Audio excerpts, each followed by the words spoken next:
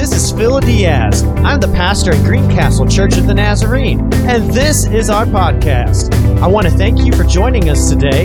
It's my prayer that God would use this podcast to speak to your life right where you're at.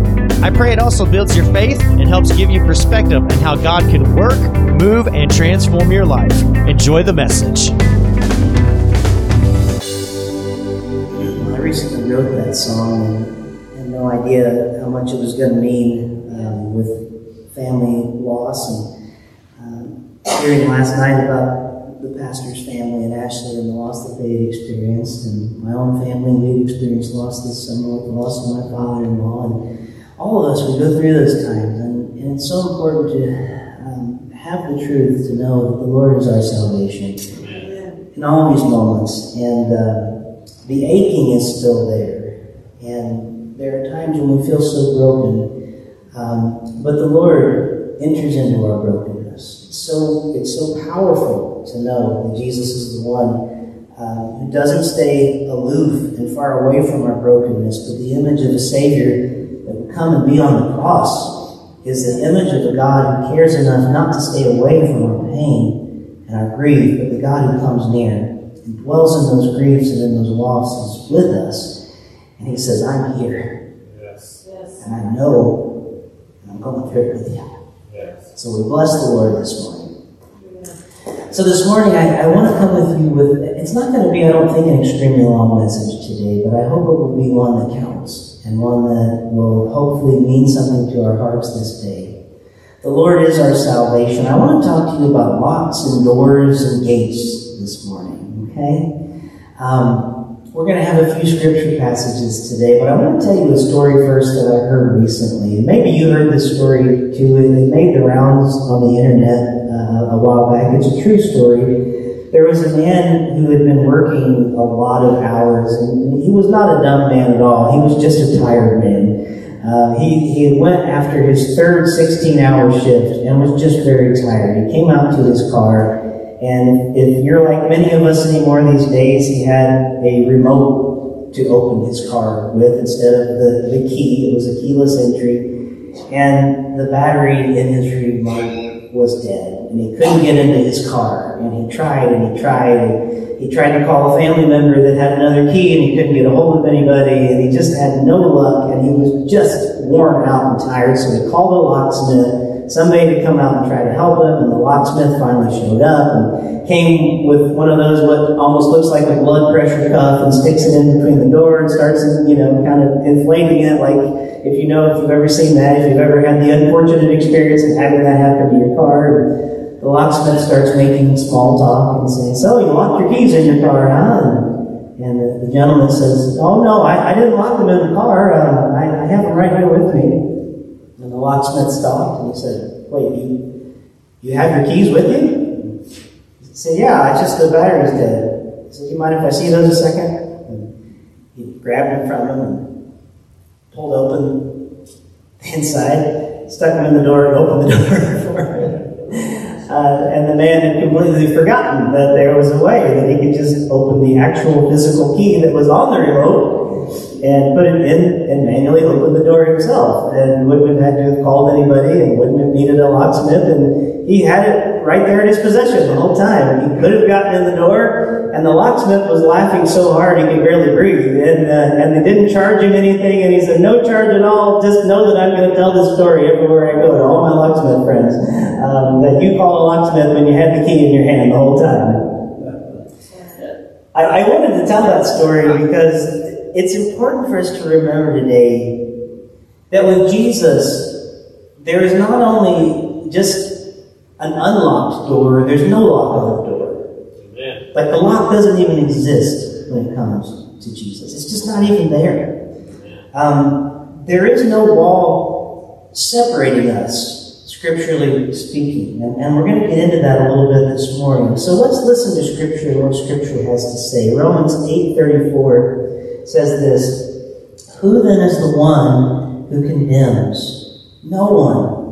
Christ Jesus, who died, more than that, who was raised to life, is at the right hand of God and is also interceding for us. Who shall separate us from the love of Christ? Shall trouble or hardship or persecution or famine or nakedness or danger or sword? No. In all these things, we are more than conquerors through him who loved us. For I am convinced that neither death nor life, nor angels nor demons, neither the present nor the future, nor any powers, neither height nor depth, nor anything else in all creation will be able to separate us from the love of God that is in Christ Jesus our Lord. And then John chapter 10:9. Remember, we're talking about gates and doors and locks and keys, and Jesus says, I am the gate. Whoever enters through me will be saved. He will come in and go out and find pasture. So if I ask that question, what can separate us from the love of God in Christ? Where's the lock? Where's the closed gate that separates us? Scripturally speaking, and according to Christ, there's not one. There's not a gate separating us. There's not a lock on the door. There's just not there. It doesn't exist. But it seems like the first thing we always hear when we come to church, oftentimes, is you're separated from God and you can't get close to Him until you do this and that and the other. Right? Theologically speaking, that's not true. God has done the work first. God did the work of salvation way back long ago. He did something that no other could do. We've been singing songs about it this morning. We've been telling stories of His grace. And yet I realize it can sound, if we're not careful, that sounds an awful lot like universalism, doesn't it? If we're not careful, we want to go like, well, that just means everybody is in, right? Because Jesus did that. I want to try to explain what I mean by that and how this is different, because universalism is an insult to the work of Jesus, okay? So I want to try to explain this, but still explain how the gate is not closed and there's no lock on the door. And that Jesus has not put up a separating wall between us. Because it's so important. So as I prayed in preparing this message, I pray sometimes, and I'm sure your pastor does, like many pastors, hopefully all pastors do, we pray, Lord, could you give me some sort of image that would help us to understand this and to help us understand this subtle difference maybe of what this means and what this is doing. So I started praying and thinking about it, and this image came to my mind, and I think it's a pretty good image. I started thinking about bricks. We've got a lot of bricks in our backyard, and so these bricks came to my mind. And I thought about, what if every brick represented an excuse that we have? Or maybe a sin in our life? Or something that we can just place before. And Jesus says, I am the gate. Come and enter through me. I am the way to salvation. Come, find life. Come, take my yoke upon you. And then we take our bricks of excuses and we say, well, but Jesus, I've done this, and I've sinned, and I've hurt that person, and we start putting these blocks up. We start building these walls, and we say, but Jesus, I've sinned here, and I've done that, and I'm not worthy, and I can't do this, and before long, all of our excuses, they build up this wall in front of Jesus. And then Jesus says, yeah, but nothing can separate you. Yeah, but Jesus, I've done this, and I've done that, and I've done this. And Jesus says, yes, but nothing can separate you. You know?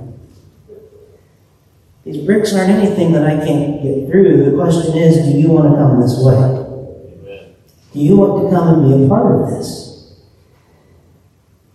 And so I think we continually keep laying these bricks down for all the reasons that we don't want a part of salvation, that we don't want new life, and we don't want to do what it takes to just accept the invitation and just say, okay, Jesus.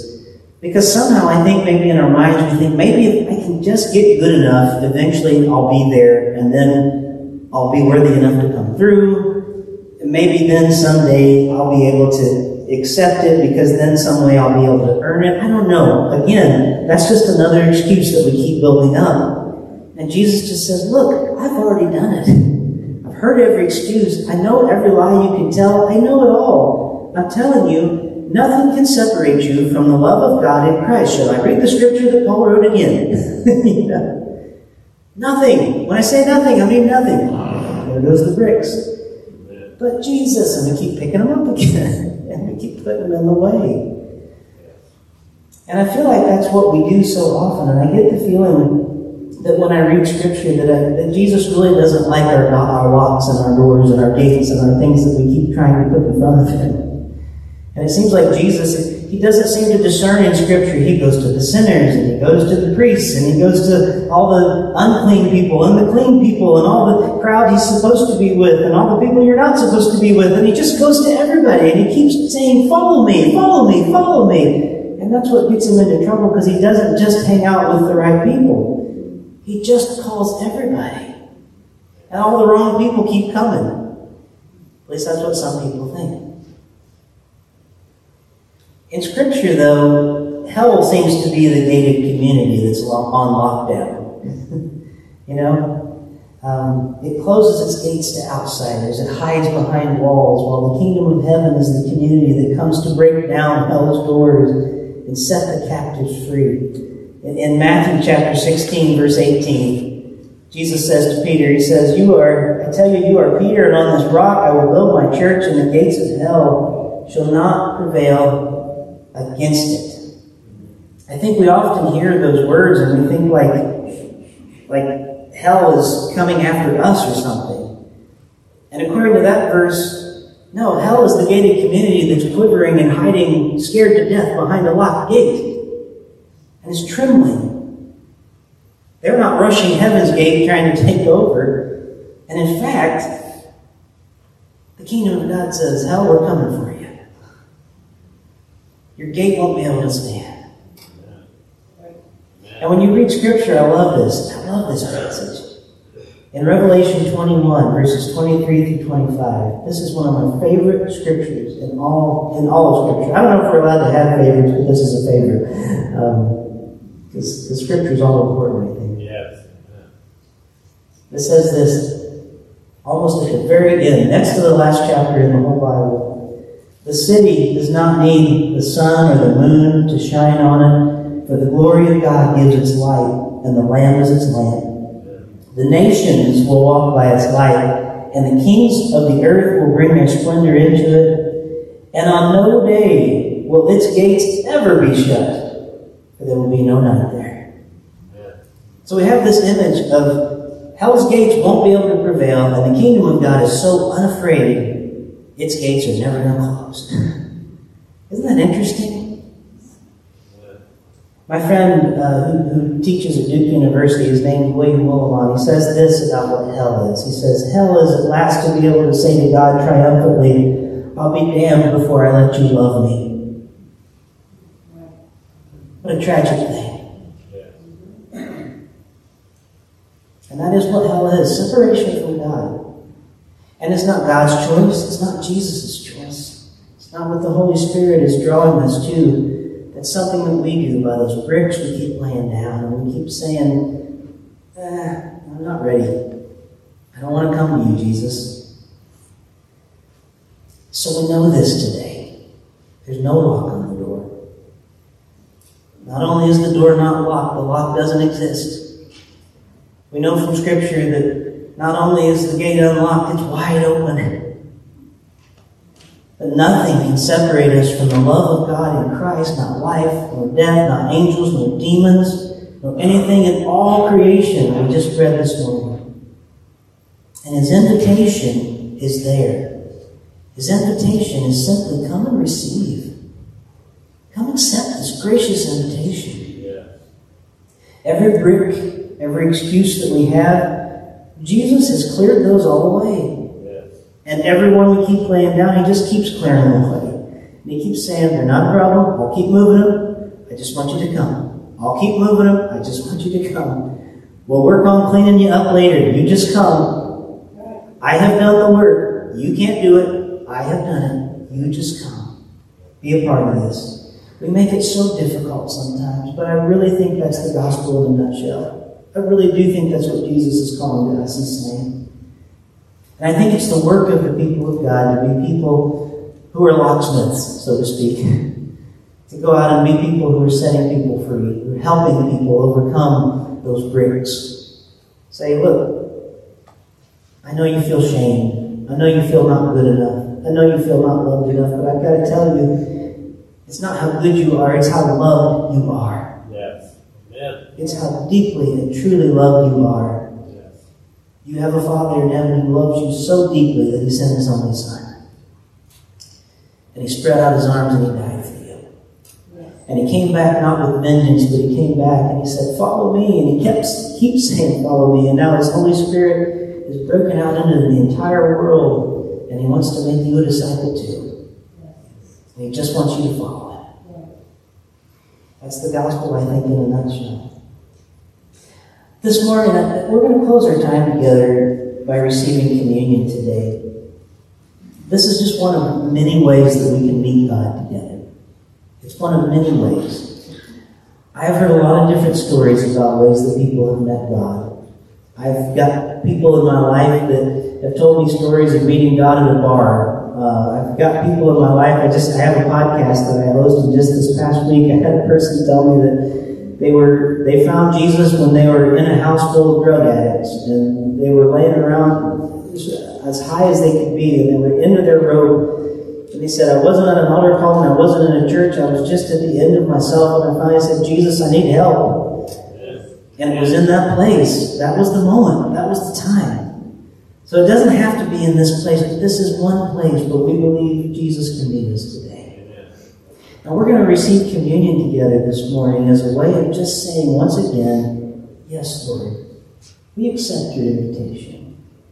And it doesn't matter if you have been walking with the Lord for 40 years and you have accepted it, and maybe you've accepted it again and again, or if this is the first time today. John Wesley believed so much in the Lord's table that he believed not only that it was a table for believers to come and receive, and we do believe in the Church of the Nazarene that this is a table for believers and people who follow Jesus, but John Wesley also believed that if you were a seeker, and that if you wanted to know Jesus and you wanted to come and find the Lord, that the table was a place that you could do that. And through the elements, they believed so much in the presence of Jesus in these elements that you could receive Jesus as you receive these elements.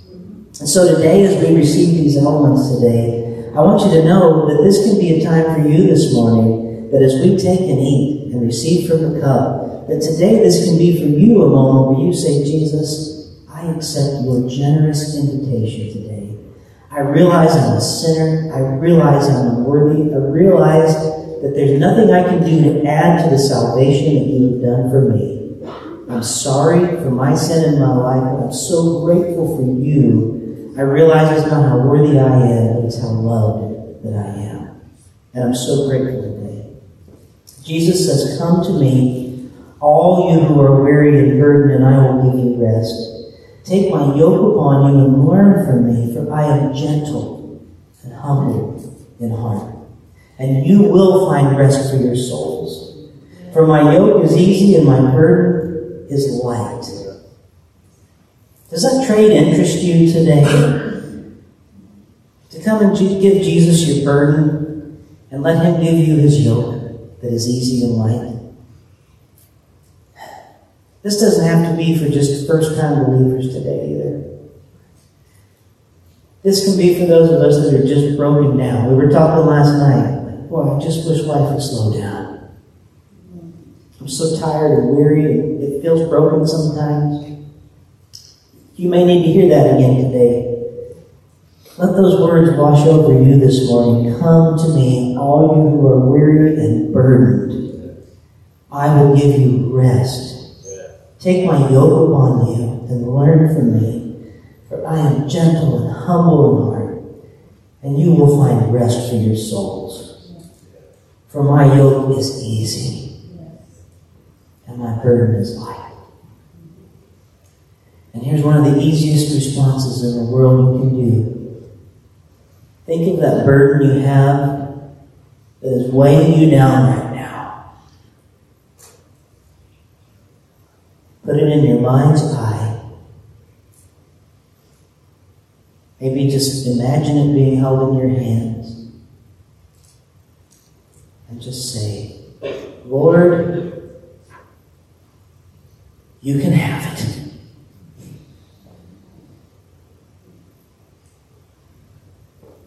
Lord, you can have it. And I will receive from you whatever you would like to get. Doesn't seem like a very fair trade, does it? I give you my burden and you give me this yoke that is light. What a good God. Yeah. Amen. Yes.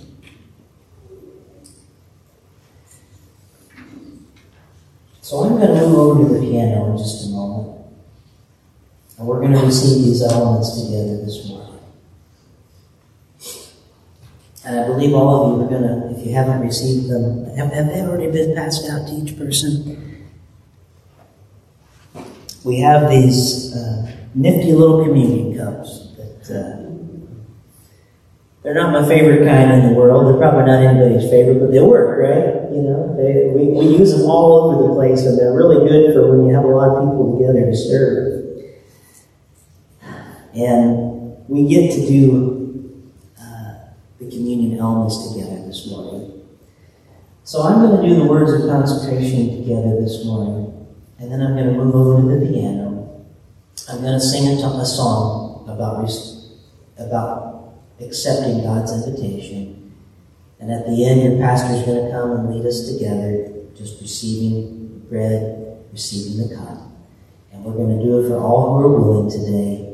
Whether this is your first time or whether you have done it many times before, this table is for you, for all believers and for those who are seeking today. The Lord Jesus, on the night of his arrest, took bread, and after giving thanks to God, he broke it and gave it to his disciples, saying, "Take, eat. This is my body given for you. Do this in remembrance of me." And in the same way he took the cup, saying, "This cup is the new covenant sealed in my blood, shed for you for the forgiveness of sins. Whenever you drink it, do this in remembrance of me. Every time you eat this bread and drink this cup, you proclaim the saving death of the risen Lord until he comes. And this is the table not of the church, but of the Lord. It is made ready for those who love him and for those who want to love him more. So come, you who have much faith and you who have little, you who have been here often and you who have not been here long, you who have tried to follow and you who have failed, come because it is the Lord who invites you. It is his will that those who want him should meet him.